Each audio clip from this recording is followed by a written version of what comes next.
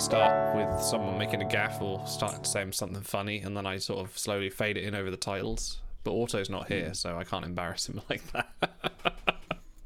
Don't worry, Idol. If we just keep the camera on you long enough, you'll make a gaffe. Wait a minute, he'll do something stupid any minute now. I'll just hold up at least you tried cake. Okay. Welcome everyone to our review of The Caretaker. Our exploration of the pilots of Star Trek continues apace, and I am joined by two regular hosts now, Starzagardus and Shireporn, and joining us, Voyager fan extraordinaire, Skycap, sitting there below me on the screen here. Welcome, Sky. How the devil are you? Thank you. I'm doing great. It's great to be here. Thanks for having me on to talk about the best Star Trek series. Oh yes, we've just finished watching the episode. The gauntlet has been thrown. I do love Discovery. It's true. Oh wait, no, this is something else. Yeah, this that's is something else. No, we just finished watching the episode, didn't we? And we were nothing but complimentary about the episode, were we? there was certainly no moments in it. But not awkward at all. Yeah, if you haven't watched it already, we are continuing. This is episode 4. We are going through the pilots, and after that, we're going to turn to our subscribers to choose where we continue our Star Trek journey. So if you're not a Twitch subscriber, go over to the channel, subscribe on Twitch, and connect to the Discords, and you will get lots of options available to you. So, yes, we've started with The Caretaker, the debut of Star Trek Voyager, which is essentially the replacement for TNG at this point, because I believe Generations aired 94 and this came up 95, I think it was. Yes. I'm just going from memory there. To the point where I'm pretty sure that so when you get a script in for Trek, like they're numbered, like, so season 2 would have been 201, 202, 3, da da da, and I'm pretty sure that when TNG ended and Voyager began, they did not number Voyager as 1 point whatever. They just started as 8. Oh wow! As in season 8 of TNG as a continuation, straight over. Wow. Because it's meant to go straight. It's meant to be a straight continuation of that spot in programming and in style. Because Voyager is way closer in style to TNG than it is to DS9, even though by plot, contrivances, it should be more like DS9, but it's kind of not. So, question for the group. Based on that you've just given the stars, did you accept the premise that Voyager would be a replacement for TNG when it aired, or when you watched it first? Because I appreciate some of us here didn't watch it when it came out. But do you accept it as the premise when you first watched The Caretaker, thinking, "Oh, hey, this is now the replacement for TNG"? No, I didn't view it as replay because Deep Space Nine had already come out, right? So I just saw this as a broadening of the franchise. I didn't have that like high concept idea of like, well, now we're going to replace, the ship exploration show with this other ship I just saw it as another show. Now, if they had stuck Michelle Forbes in the Tom Paris role in the prison comedy, it was that would have been different. Actually, yeah. For me, my only real exposure to Voyager was like a lot of reruns, and then the one episode of Voyager that they had on the Klingon Fan Collective, which was Barge of the Dead, which is a really not Voyager episode, so I had no real context for it. But even when watching it, it's kind of meant to be a replacement for TNG, and new life, new civilizations, etc. But it is so very different in, not necessarily in style and tone, because that is consistent across almost all the TNG era shows, and they are made by the same production team, so you kind of can't escape that feel. But because everyone in the cast has such a different energy, it doesn't feel like a direct replacement almost. It's just like everyone is so different. Like, for example, on TNG, they didn't want to show Vulcans for like the longest time because we wanted to make it so different from TOS. And here they're like, no, fuck it. Tuvok's a Vulcan. He's literally on screen within 5 seconds. They're not ashamed of going back to more of that TOS style. So if anything, I feel like it's almost harkening more back to that TOS-y feel in some ways rather than TNG, even though it's meant to be a TNG replacement. It's kind of a weird mishmash of influences in that kind of way, in my view anyway. What about you, Skycat? Yeah, it's really hard for me to say because I watched TNG like when it was in syndication. I have that kind of like nostalgia for those characters. I did not watch Deep Space Nine or Voyager until they hit Netflix, like I don't know, like 10 years ago or whatever. So it's hard for me to like think of it as continuous with TNG in like terms of the era that it was coming out. I definitely remember, like, I remember so distinctly watching Caretaker and just like being blown away and saying like, this is the Odyssey in space is what they're setting up. And so I definitely had this idea that it was going to be like huge and like kind of weighty, like this Homeric kind of premise. And in that sense, I think it kind of like made a big impression from the start as like a successor to the other Trek that I had seen. So had you never watched any sort of, because you say it would take a bit while between when Voyager was on to when you actually watched it on when it came on Netflix. Did you not caught any sort of odd episodes here and there, or? I feel like I didn't. Like, I remember really distinctly when I watched Voyager, I was completely fresh. I had never seen the intro. I didn't know the premise. So I feel like I had seen like one-off episodes of DS9 here and there, and I kind of knew those characters, but I was completely unaware of Voyager. That's rare. That might actually be like a relic of, because this was UPN's big baby, right? This was meant to be the flagship show of the new channel, UPN, right?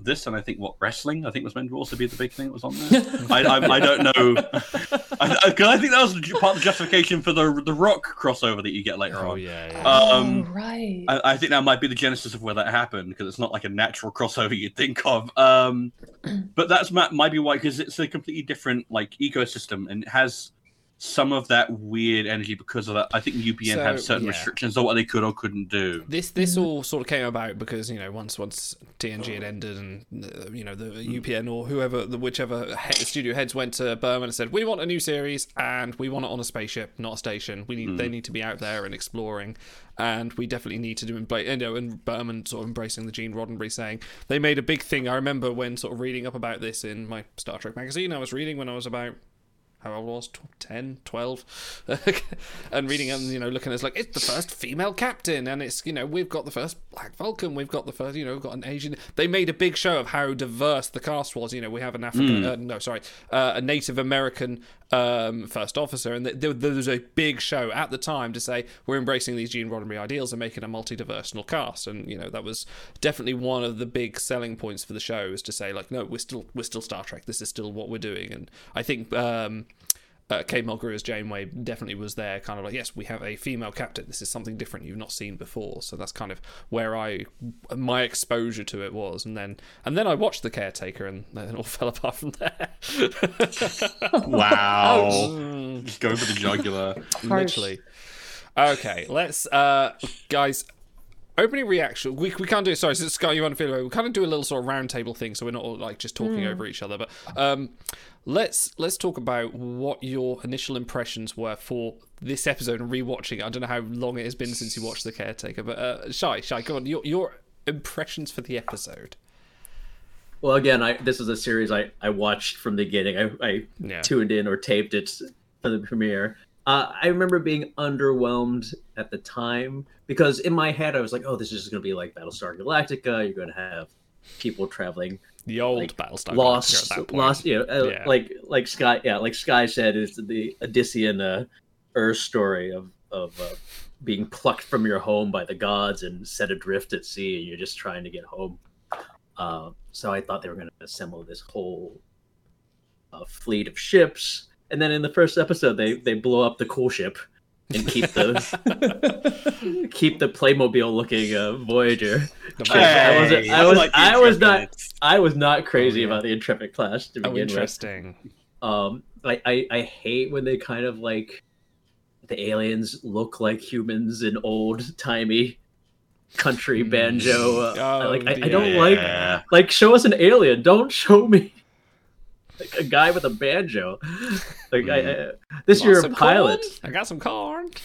You know, if you could spend $25 million on an IMAX release for the Inhumans, you can give me a little bit of makeup work on the. But it's interesting watching it again. I can appreciate a lot more. You know, the performances, like Kate Mulgrew is so batting 1,000 right off the bat. I like Harry Kim's initial characterization. Actually, it doesn't go anywhere from there, really, unfortunately. No. But as you were saying, like he this is a good push for diversity. I think Garrett Wang even points out that he's the only above the line Asian actor on network television in the whole of the 90s. He's kind of fulfilling. He's kind of fulfilling the Nichelle Nichols role, really, isn't he? You know, yeah, it's without the politics involved, I think.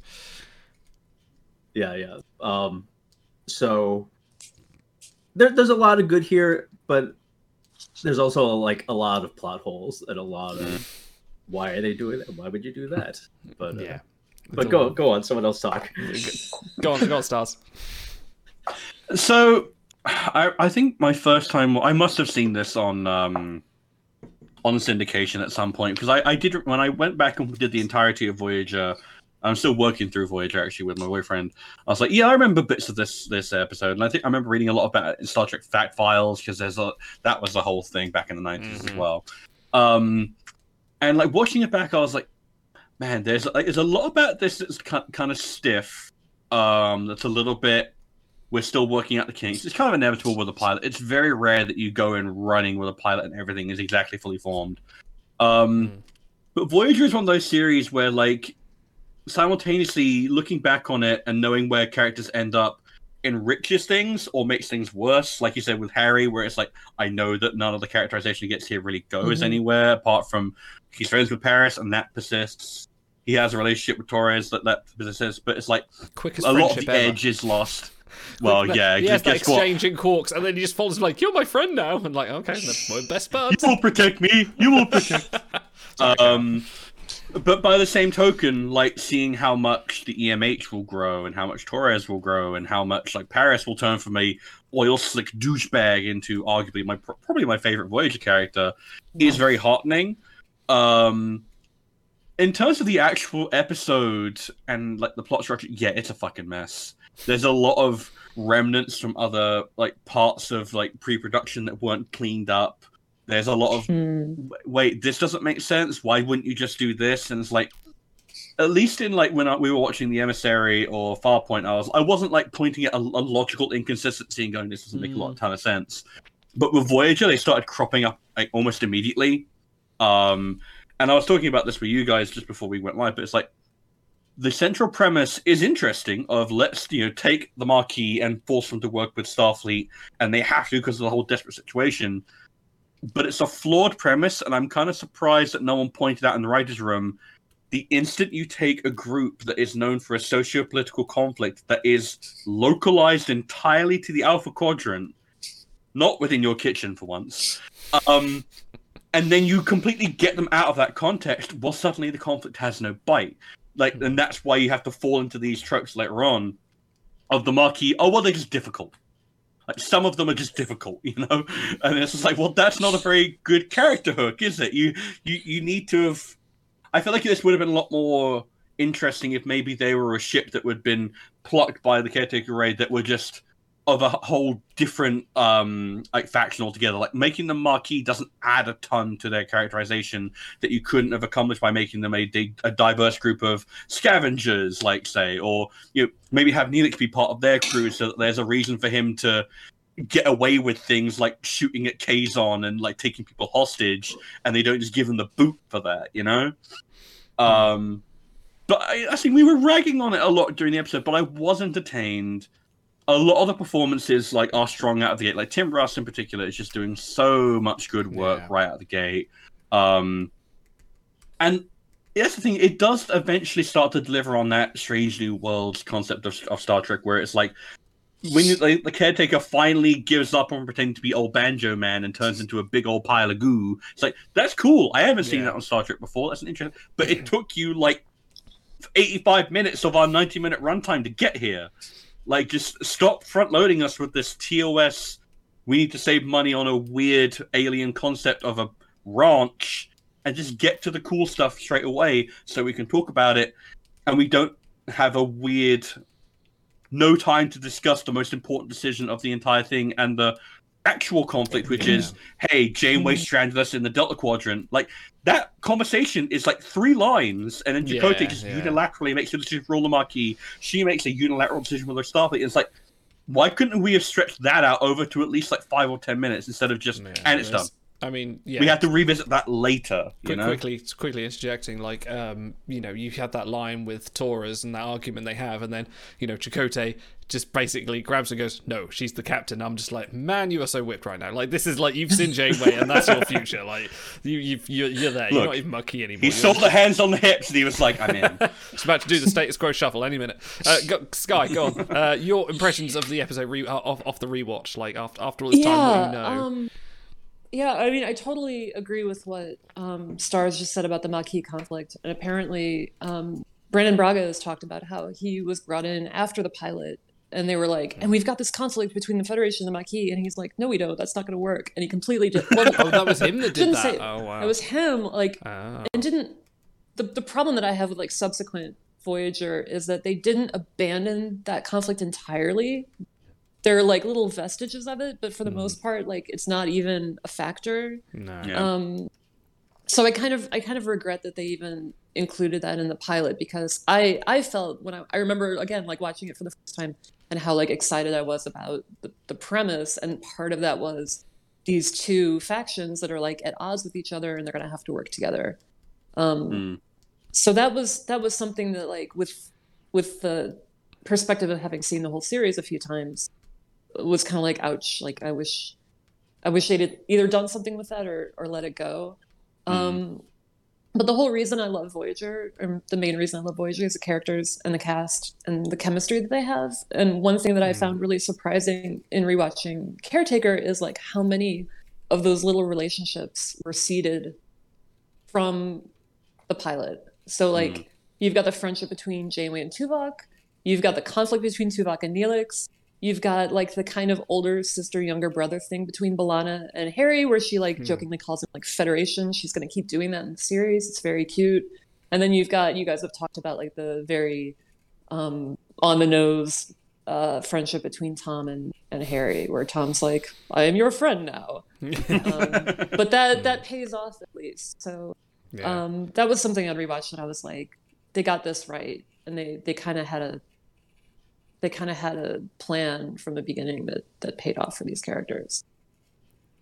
I think it's interesting with the chemistry, how, like, considering Mulgrew was a late hire, how much instant chemistry she has with almost everyone. Point. Yeah, literally. Great point. Yeah, we'll get onto that in a minute, but I just want to say, like, I think the thing that this pilot does well over all the other pilots is it doesn't spend a lot of time doing exposition, like, this person is here for this person is here for that. They show it a little bit more through how the characters, with the EMH, you get his personality on a plate. With Tom Paris, as sleazy as it is, you get his personality on a plate and how he interacts with Harry Kim, and you get more. There's more showing and not as much telling, which is kind of refreshing for a 90s or any pilot. You look at sort of something like the Game of Thrones pilot, and 90% of that is exposition. A lot of people talking about like he's the chief of like Harrenhal or whatever.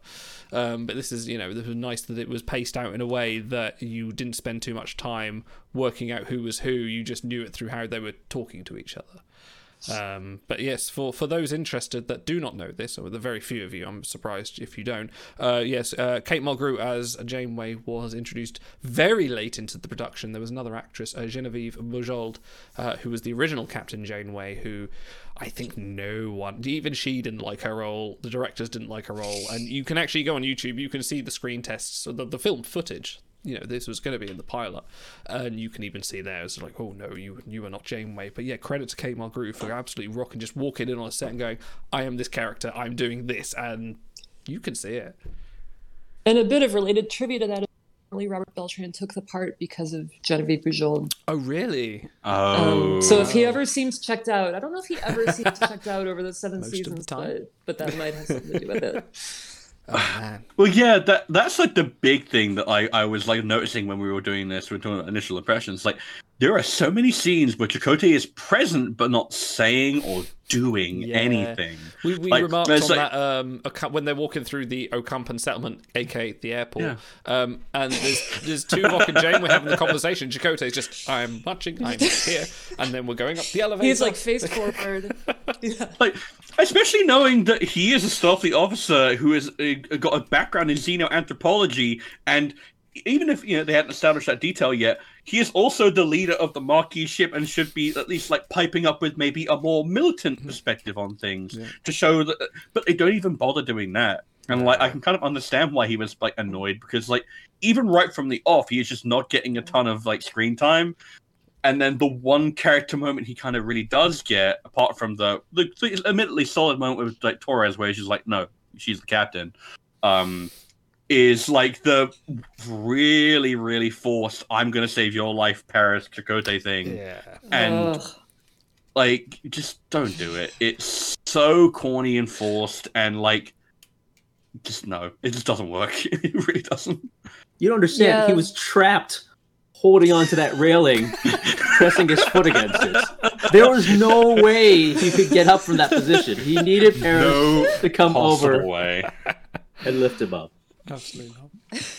Okay, let's go over best and worst moments from this pilot. Let's go round again. Nothing prepared for this. Shy. I'm gonna put you first. Usually it's Auto, but he's not here this week. So, Shy, best and worst moments. Best moments. I mean, I do like Sky was saying, the sort of interactions they instantly sort of build between the characters, between Tom and Harry, between Mr. Vulcan and Neelix. They set that stuff up really well. But as I mentioned during the rewatch, the worst moment is when they destroy the much cooler Maquis ship right at the top of the series. So much so that several scenes later, they're like, "We need a cooler ship. Let's build the Delta Flyer."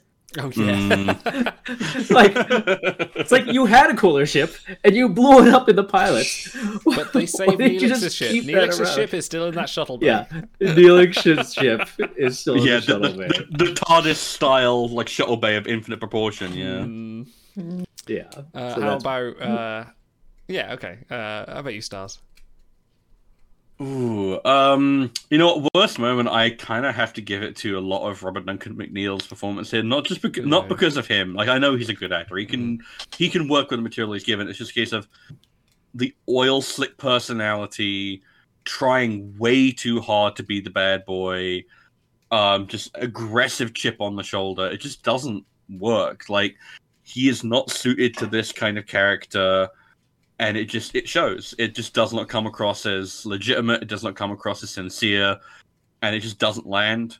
And the only reason they even keep on trying with it is because, well, we got Harry here, and he's even more speaking, so that works as a contrast. But I think probably best moment, I would say that, like you said, Idle, a lot of the character introductions are nailed in that a lot of how you are introduced to these characters is very, like, economical.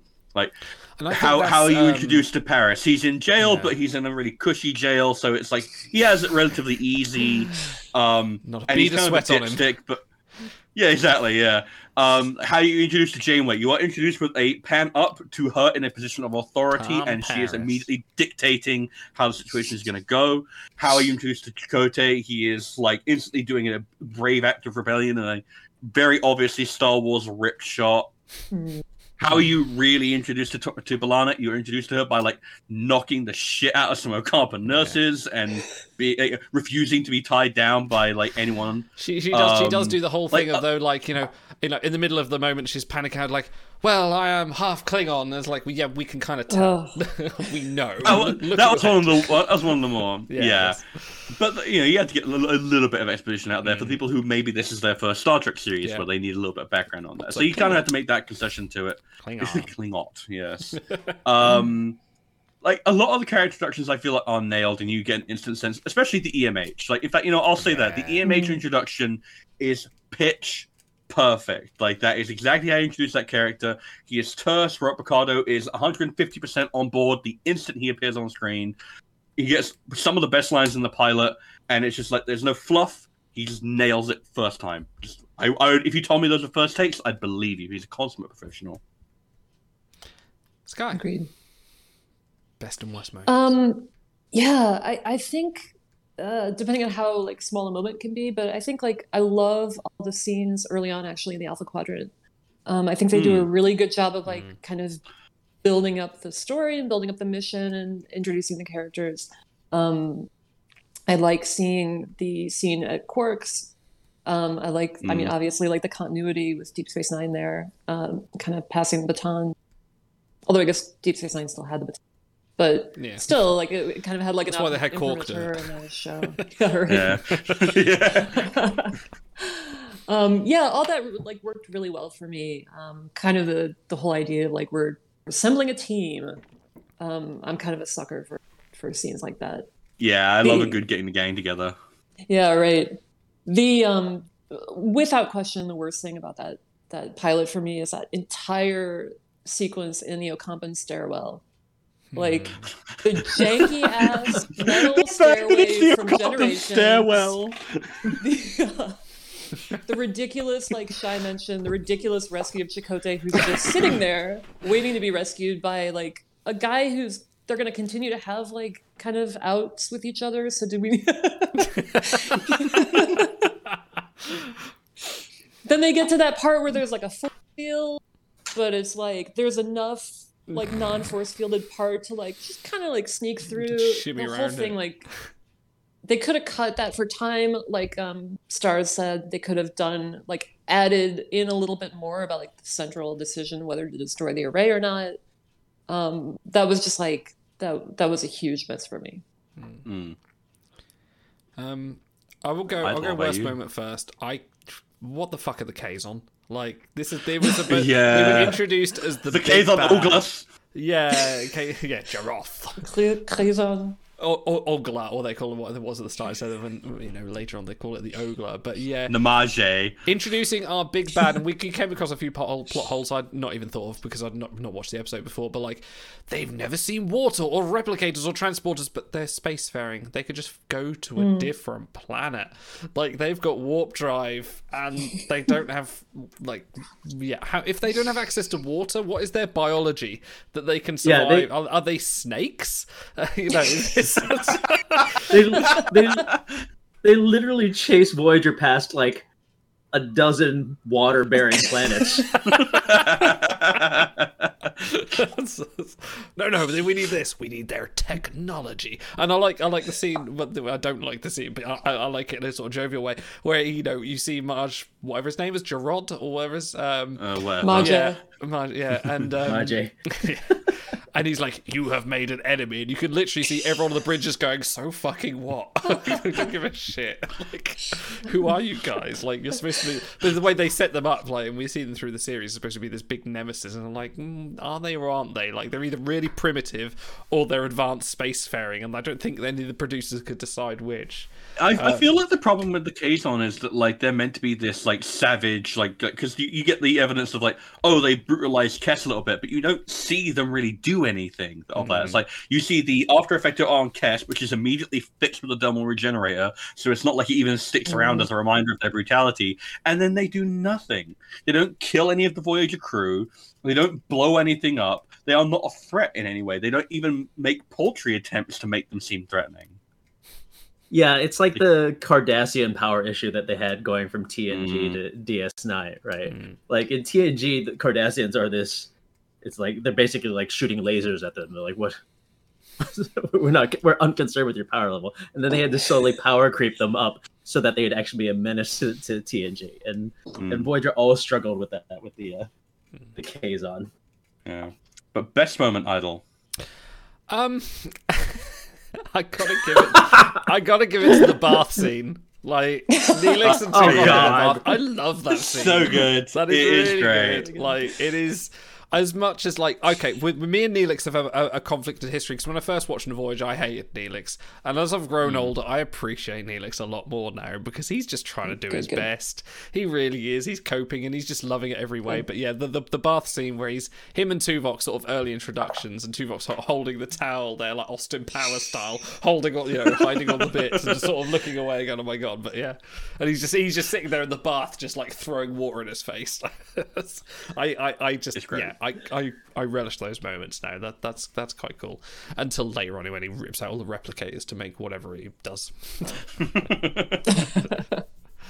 I want to talk about one of the more sort of awkward topics of this. Like, what was your feelings on the whole plot point of Neelix sort of just hanging out in the junkyard and then encountering Voyager and then rescuing Kes, who is his long lost love? That whole kind of aspect of it. Because I think you had a bit of trivia for this. Someone was saying about Neelix's actor. Yes. So, yeah, I looked it up and I was like, why does this weird age gap between Kes and Neelix exist? And it turns out that before they cast Ethan Phillips, so I believe he was in his mid-30s, maybe late 30s by this point, they had originally intended for Neelix to be a much younger, kind of scrappier character. And they cast Jennifer Lien, who I believe was only like 20 at the time of filming, and they're like, "Well, they'll have a bit of like, a bit of youthful energy to the cast, which is already pretty young, but you want that sort of like outsider civilian energy, right?" And then they cast Ethan Phillips, and he is so much older than her, and it exacerbates the already existing age gap of she's like 2, she's like 2, and then it just. Everything about every time he calls her dearest, it just it's exactly it's that exact reaction. Hello, dearest. Have a word that's original. I found it for you. Yeah, I found it down the back of my urine recycle. Neelix as a character and the concept can work. It's just a case of they really should not have gone in with the Nesk. I call it Nesk because that's the ship name, I guess. With no one ships this though. No, that's for applicable shipping. Neelix, they're already a couple, and we don't like anti-ship. This is problematic. I can't believe that we started the show and we already have our existing like. Worf and Troy or Ezri and Bashir already established. Like, no one likes this relationship. No one thinks it works. Like, they should have been purely platonic, and they should have jettisoned all that thing. But there's a lot about the script that has the stuff of like this was written for a different performer or with a different thing in mind, and they did not clean it up. Yeah, I mean, yeah, you could argue that maybe these different species have different maturation cycles, right? Like Neelix could be like Baby Yoda-esque, like oh my god! Can you imagine that little hatch opens, there's Neelix in there? Right, that's an entirely new sentence. No one has ever said that in the history of mankind, Shai. But you're right. Baby you're right. Neelix. Like a father-ward relationship would have been much better, and they still could have done the like Neelix being protective of her against Paris's like advances. Situation in a fatherly sort of shotgun way. Yeah, yeah, and he's just not. All respect to Ethan Phillips, fantastic. He's not a romantic lead. He's not. There's nothing alluring about him. Well, it's like that's why when we eventually get to Homestead, where it's like him with Dexter, their relationship works because she's coming from a very similar place to him, and it's played by a mature actress who can meet him on that kind of level. And it's like this is not absolutely not what is going on here. Like, I wouldn't be surprised if this was maybe one of her second or third roles, maybe even her first. Like, Skye, you think she might have been in a soap before this, possibly? I feel like she was in a few things before this, but she was still like, very, very young. Yeah, and it's just not a good place. I'm hugely impressed with her, by the way. I think she's an amazing this episode, actually. Yeah, I was impressed with her, negative sort of. Whenever I talk about Kes always and Jennifer Lien sort of acting, I always kind of think like, oh, she's kind of just there and kind of being kind of ethereal and occasionally telepathic. But actually, she was really kind of. There was a lot of personality to Kes in this episode. Just she has a lot of presence. Yeah, she really especially does. in her scenes with the Doctor as well, which we're going to get to. We don't get that relationship established here, but that becomes really important for his growth later. And that's a lot more of where her relationship shines is again in that father-daughter sort of relationship where she has as much to teach him. And like you're saying, Shai, like that is not the level of performer that like we want here. We want a different relationship, and romantic was not the way to play this. Right. It's the problem with Kes is the writing. It's not Jennifer Lee Heffernan. Yeah, absolutely not. Writing. Yeah. And of course, the lack of a cat suit. Obviously, she should have immediately been in a cat suit for the beginning of the series. It's had to sit but there I think all the Shai time. fixed it. I mean, like, have it be like more parental thing. You fix both Kes and Neelix, because I love those characters separately. Like, I stand them all day long separately. That relationship, like, just completely didn't work, and kind of destroyed a lot of what could have been two, like, really fan favorite characters, I think. Yeah.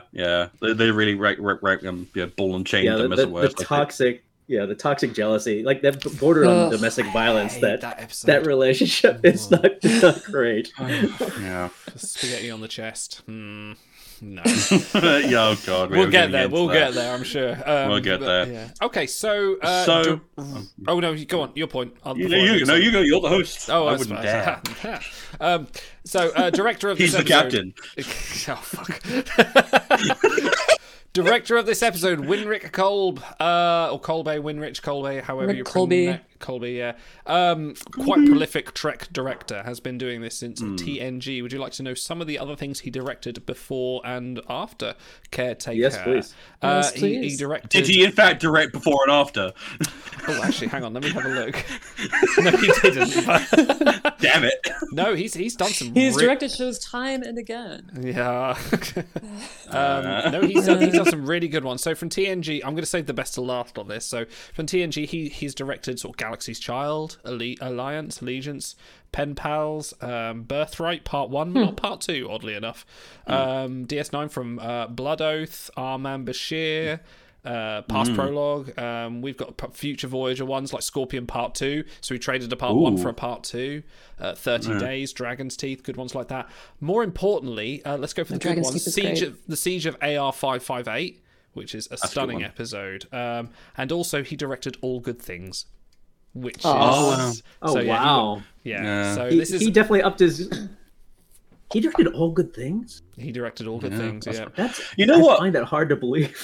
Well, there was a moment, actually, that I thought I was like, that's a really good bit of direction, was when they're on the Ocampa planet on the crust, and they've just met the Kazon.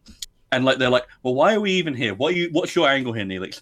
And then you have Neelix in the foreground, and then from a bit of like rock from here, you just see Kes like completely silently just come into frame, and it's like, well, that's a little bit of visual framing and like of like her quietness in the London town's like, all right, Governor, because she steps out with this is kind of with Leanne's performance, where she has this like quiet dignity, even though she's been injured. She doesn't cry, she doesn't simper, she's not been crying. It's like she just has this like quiet strength to her, and I feel like that's something that they could have played more with Kes. And Winrich, like McColby here, clearly just like is playing to that by just being like, she isn't going to like shout and scream about it, but she is like quite resilient in that framing, and she's important to Neelix. It's like that's a good bit of visual direction there, but the rest of it was a little bit more sort of, like you say, you match the material you're given, as it were. And it's like a lot of this was like a lot of shots where you were going up escalators, going. Yeah, I think there's a bit of studio interference there as well. Like this is their premiere pilot episode. Like directors are going to be held on a leash for that, aren't they? Not exactly from the art house, yeah. From a production standpoint, Idle, what you were saying about different directors for the two-parters, I believe that's because they film the second part right after the first part. So even though it's going to air in the next season, they're filming it at the same time. So the director, director for part 2 needs time to prep. So did Rick Colby direct both parts of Caretaker? Yes. Well, it was shot as a movie, right? Yeah, that would have been a 1:30 sort of premiere, wouldn't it? It wasn't a part 1, part 2. Although television's, it is counted as episode 1 and 2. I think it was always filmed as like one part, as opposed to sort of later in the seasons when they do a part 1 and part 2. Yeah, his action in this episode is a little subpar, considering that he directed some action in TNG and the Siege episode, which is he did Darmok as well. Darmok was another one of his. Oh wow! So yeah, Blood Oath as well. Blood Oath is very actiony as well. So Yeah, a lot of well, cause I think that's a part of the issue with this episode is it's not really interested in action. Like it starts off with a big, strong action scene, and then it proceeds to drop all action for like 30 minutes, so we can introduce all the Alpha Quadrant characters. And it's like you wanted the strong start of a big, explosive Star Wars start, and then you immediately fall back into the Star Trek when you talk about things for a while, and like it doesn't really maintain the same level of energy all the way throughout. It just kind of like has these abrupt peaks and then valleys, and abrupt peaks and then valleys, and it just makes it feel a bit erratic in tone. So this is interesting. His other directing, his other directing assets are Battlestar Galactica, and the 1978 version, obviously not the 2000. I was going to say not the new one, right? not the new one. That was Knight Rider. He also did Spencer for Hire, which for those that don't know stars Avery Brooks. He also went on to do Chips. Millennium, if you remember that show, Angel, and Lois and Clark: The New Adventures of Superman. Wow. But actually, his best credit was actually did some work for 24, which earned him some awards, actually for, like, credited awards. Oh, wow. So he's had a range of stuff. I think it's sort of feels like a very by the books director. There's like, is this guy available? Yes. Okay, cool. He's in. But now I have a question. Go on. So we're talking about passing baton, and it doesn't really happen this thing because it's like they deassigned to Voyager. That's not a smooth transition because they're very different shows. And that's why you get Quark and like in Harry Kim, right? Like kind of the most non-essential parts of those casts, really. Now, do you feel like you were robbed of Kate Mulgrew and Avery Brooks acting together? And if they were gonna do that scene, what would you have liked it to look at? I mean, they couldn't have done it because of the production, because obviously we had a different actress being Kate Mulgrew, and they would have had to probably shoot the scenes twice. But in a dream match type scenario, oh my god, that would have been the best thing ever. Like, we were robbed a little bit of that. I would have loved Janeway with Miles O'Brien, actually. That would have been fun. Doing nerding out over engineering. Yeah. Dax actually. Daxbury would have been a great pick for that as well. Oh, yeah, they would have Dax would have gotten really well. That would have been quite fun. Yeah. Like if Janeway had also known Curzon at some point. What about that would have been cool. What about Neelix and Quark? Oof. That's just an episode of Only Fools and Horses. Yes, it is. But because that's just showing like two characters on either side of the line. Yeah, like you're walking that I'm annoying line, and like one person's like on one side of it, and the other person's on the other side of it. Yeah. But yeah, if you were going to have a scene where you wanted to officially kind of hand the baton, as we're now the two, it's like, how would you have had... Was Janeway also assimilated at Wolf 359 and killed another one of Sisko's family members? I was thinking that. Also killed my wife. Just replace the entire scene, replace Picard with Janeway, and then that's it, cut, go. All Star Trek shows should start off with how people are angry at Picard in some way. Clearly. Okay, what would you change if you were handed the keys to say you can make an edit to this or a change, a casting, directing, anything part of it? What would you change? Shy. Well, yeah, I would have changed that Neelix Kes relationship. I would have given Janeway a center seat instead of like that stupid shared two throne arrangement they have on the bridge. I hated that. It's like, I get it's a lot of wasted space on the bridge, isn't it? I get that you're uncomfortable having a woman in charge, but let her have the center seat. Don't give me these like two seats next to each other nonsense. And I would have had them keep the McKee ship and just build up a convoy of assorted alien ships heading towards the Alpha. Mischance with the Equinox as well, but that comes later. Stars, what would you change? I mean, I feel like we've covered a lot of it here, but I would have. God, there's just some. I think it's Paris is the big one that sticks in my craw here because it's just there's so much about his performance that just like is hampered by the script. And it's like I know Robert Duncan McNeil can do a good job. He's a good performer. Just don't make him do this. Make him be way less oozing oil. Don't play to like. By all means, go Janeway and Paris having a dynamic of I want to redeem you. It's like, well, I kind of don't have any interest in the Starfleet thing, but make it a little bit less charged. Like I feel like it's they come at each other really hard with what I think is meant to be almost sexual tension, but it really doesn't they do play because that's not a relationship that should. That again, that's another relationship that shouldn't happen. Very strong feelings on romance here. Give Chakotay more to do. I'm begging you. The poor man is dying out there. He has a from the offset, like when you open the episode and then the action scene is pure Chakotay and Taurus, and that's great. That's the most he has to do the entire episode, and it's awesome. But yeah, like you don't even really get a strong conversation between him and Janeway for most of the episode. They kind of interact, but like there's not even a scene where they talk about, hey, we're going to become part of the crew. Like, there you go. There's an easy addition. Let's have a conversation with Chakotay still in his clothes, and she's like, we're going to have to do something about this whole ship crew situation, and then they actually have to talk about it. Have an argument. Have a fight about it. Have some energy and make it clear that Chakotay cares. Yeah, this is like going back to like the problems with television at the time. Is just like, they wouldn't have had high drama like this in this science fiction show. Like that wouldn't come later until you get shows like the remake of Battlestar Galactica when we got sort of gritty television instead of family television. So but if you're gonna, but at least have a conversation about it. The scene with Paris at the end with Janeway, where she's telling him that Chakotay's the first officer, should have been a scene with Chakotay, with her making him. He doesn't know yet. At that point, like, I'm making my first officer. He's like, "What? I'm out of here. I'm getting Neelix's ship." Yeah, like I don't know. There's a lot of like housekeeping that's just kind of not done, and it's left for the second episode where it's like, okay, we need to establish this and this and that, and like, if you're gonna do it, make it a 3-parter. Like, just roll it all in together, or just don't. Drop that Paris scene. It doesn't really contribute a lot. Like, or hey, maybe we can cut some of these other extraneous scenes that don't add a ton and just bolt on more character stuff, more setting up the actual concept of the show. But yeah, how about you, Sky? Yeah, I mean, very similar to what you guys were saying, that there needed to be a little bit more of that, just like talking to each other about what the plan was going to be going forward. I would like to see that from the Maquis side. You've got that scene that you guys have already talked about where Chakotay is still in his like JCPenney sweater and B'Elanna is still in her like awesome Maquis outfit, and he's like, she's the captain.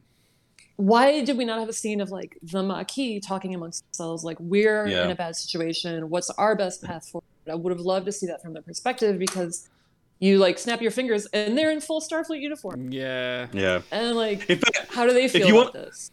If you want to talk about undermining the Maquis right away, can we talk about the fact that we see 3 Maquis and then Ayala, who is like not even named, and the instant they beam aboard Voyager, one of them is revealed to be a traitor.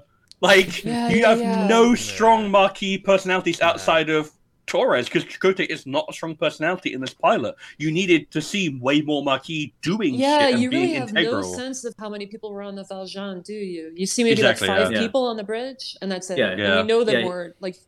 And then you get Vegeta Maquis in the background, but that's it's like from going forward, we know that we're meant to have Lon Suda on board, we're meant to have Dolby and all those ones from Learning Curve. There's tons of characters who should be a Chell, for example. Like you could have had a really big, wide cast and like maybe make that scene at the beginning way more like cramped and cut away to other people in like their version of engineering. Like we're having big problems here, and like shit's like exploding. Like, if you want a bit more action and actually sell that they're being attacked by Cardassian ships, just like make the Maquis feel like more of a crew. Yeah, it really does, doesn't it? The way it's only filmed on the bridge. Can you imagine if they did the entire series, but there was no Voyager, it was just the Maquis crew that was stranded in the Delta Quadrant instead, and that was that. But they were ex-Starfleet Maquis, so they're like, oh, actually, we're out of our element. And then you had Chakotay being like, okay, maybe we should take a Starfleet role to all this approach to going home, even though we're not Starfleet, but actually we're out of our element. Like, that actually would have been a bit more of an interesting premise. Hello. Idle. You're describing Star Trek Prodigy. Kind of out. They've Simpsons did it. They're all right. And there was a hologram, and the hologram was of Janeway. And then Janeway's like teaching the Maquis how to become more Starfleet. Oh, okay, yeah, right. Yeah, all right, I'll like that one. I would kind of change the kind of most of the plot, or at least make it a lot more coherent and legible, instead of just kind of randomly going from situation to situation and just hoping the technobabble will make us ride the way along, because there was a lot of like this is just here because we said so, as opposed to any real justification. Like I said before, the Kazon not having water travel, not having access to water, the caretaker throwing loads of energy into a Compa, but not actually having, he has all this technology, he can transport people from millions of light years away, but can't just set someone up with a decent sort of terraforming project. You know what? Yeah. I had to piggyback off your point there, Idle. What was the point of that scene in Engineering where they seal the warp core breach? Is it purely just to establish that Janeway knows science? I think so. I think it's more saying she's she isn't the one doing it by hand, though. That's the problem. No. It's like, it'd be one thing if she came into Engineering and everyone was dead and she had to do it by hand. No, it's to get everyone excited about an engineer, Carey, that they're never going to really give a shit about. Is he even named? He wasn't named, no. Because putting that scene in and having it be this frenetic, we've got to stabilize the warp core, means that you don't have a slow come down from the loss of everyone and talking about who we've lost. It's like you just go from action to action to action, and then we're captured, and then like it's paced really oddly because of the script choices, like you say, Idle. Yeah. All right. Stars, give us your rating for the episode. What is our metric for this week? Ooh. All right, ladies and gentlemen, how many unbuttered Nasine corn on a cob out of 10 would you give this out of 10? All right, Shai. Why am I first? I mean, I guess I give it a 7. Ooh, that's high. Is that high? Higher than I'm going to give it. I was trying to think. There. I'm trying to remember what I gave the Cage, because it's better than the Cage. We need to get track. We actually should be tracking that. I'll go back and look. Yeah. I think we gave the Cage like 7s and 8s, 6s and 7s. I think we're around. Yeah, I mean, I give it a 7. Oh, yeah, maybe I did rate it higher just because I thought there was a lot of stuff that did work that they kept. But I rate this below both Encounter at Farpoint and Emissary. Like way below Emissary, so but I'll stick with 7 just because it has. Yeah, go on.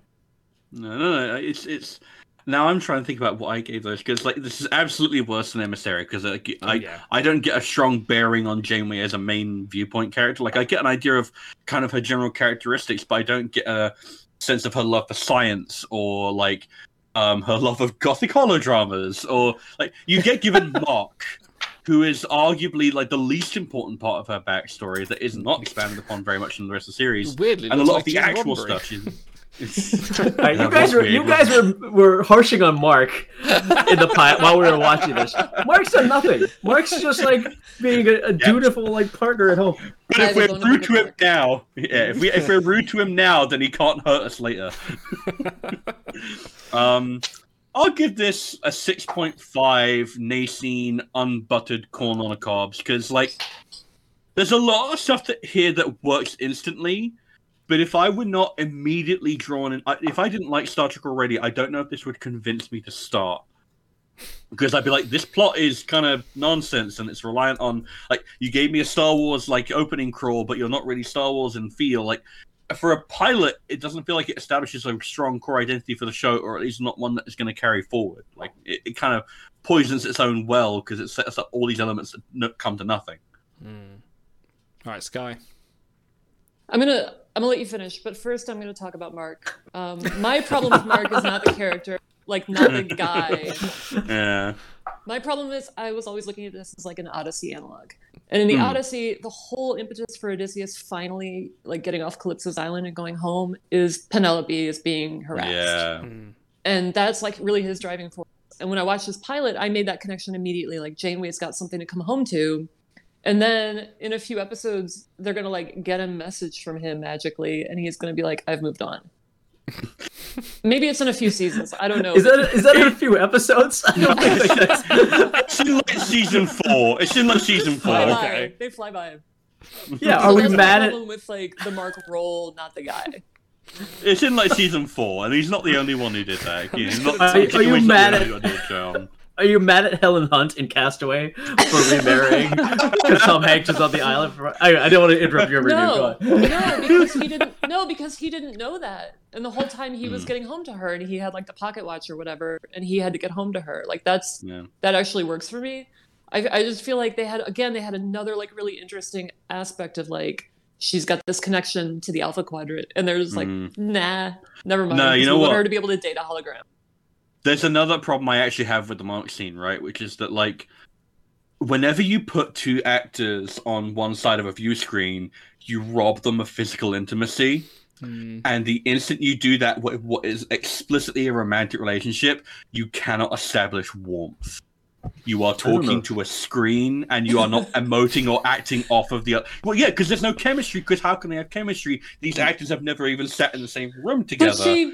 What do you mean, Stars? I watch you and Otto and Idol every week. And I find your throuple delightful.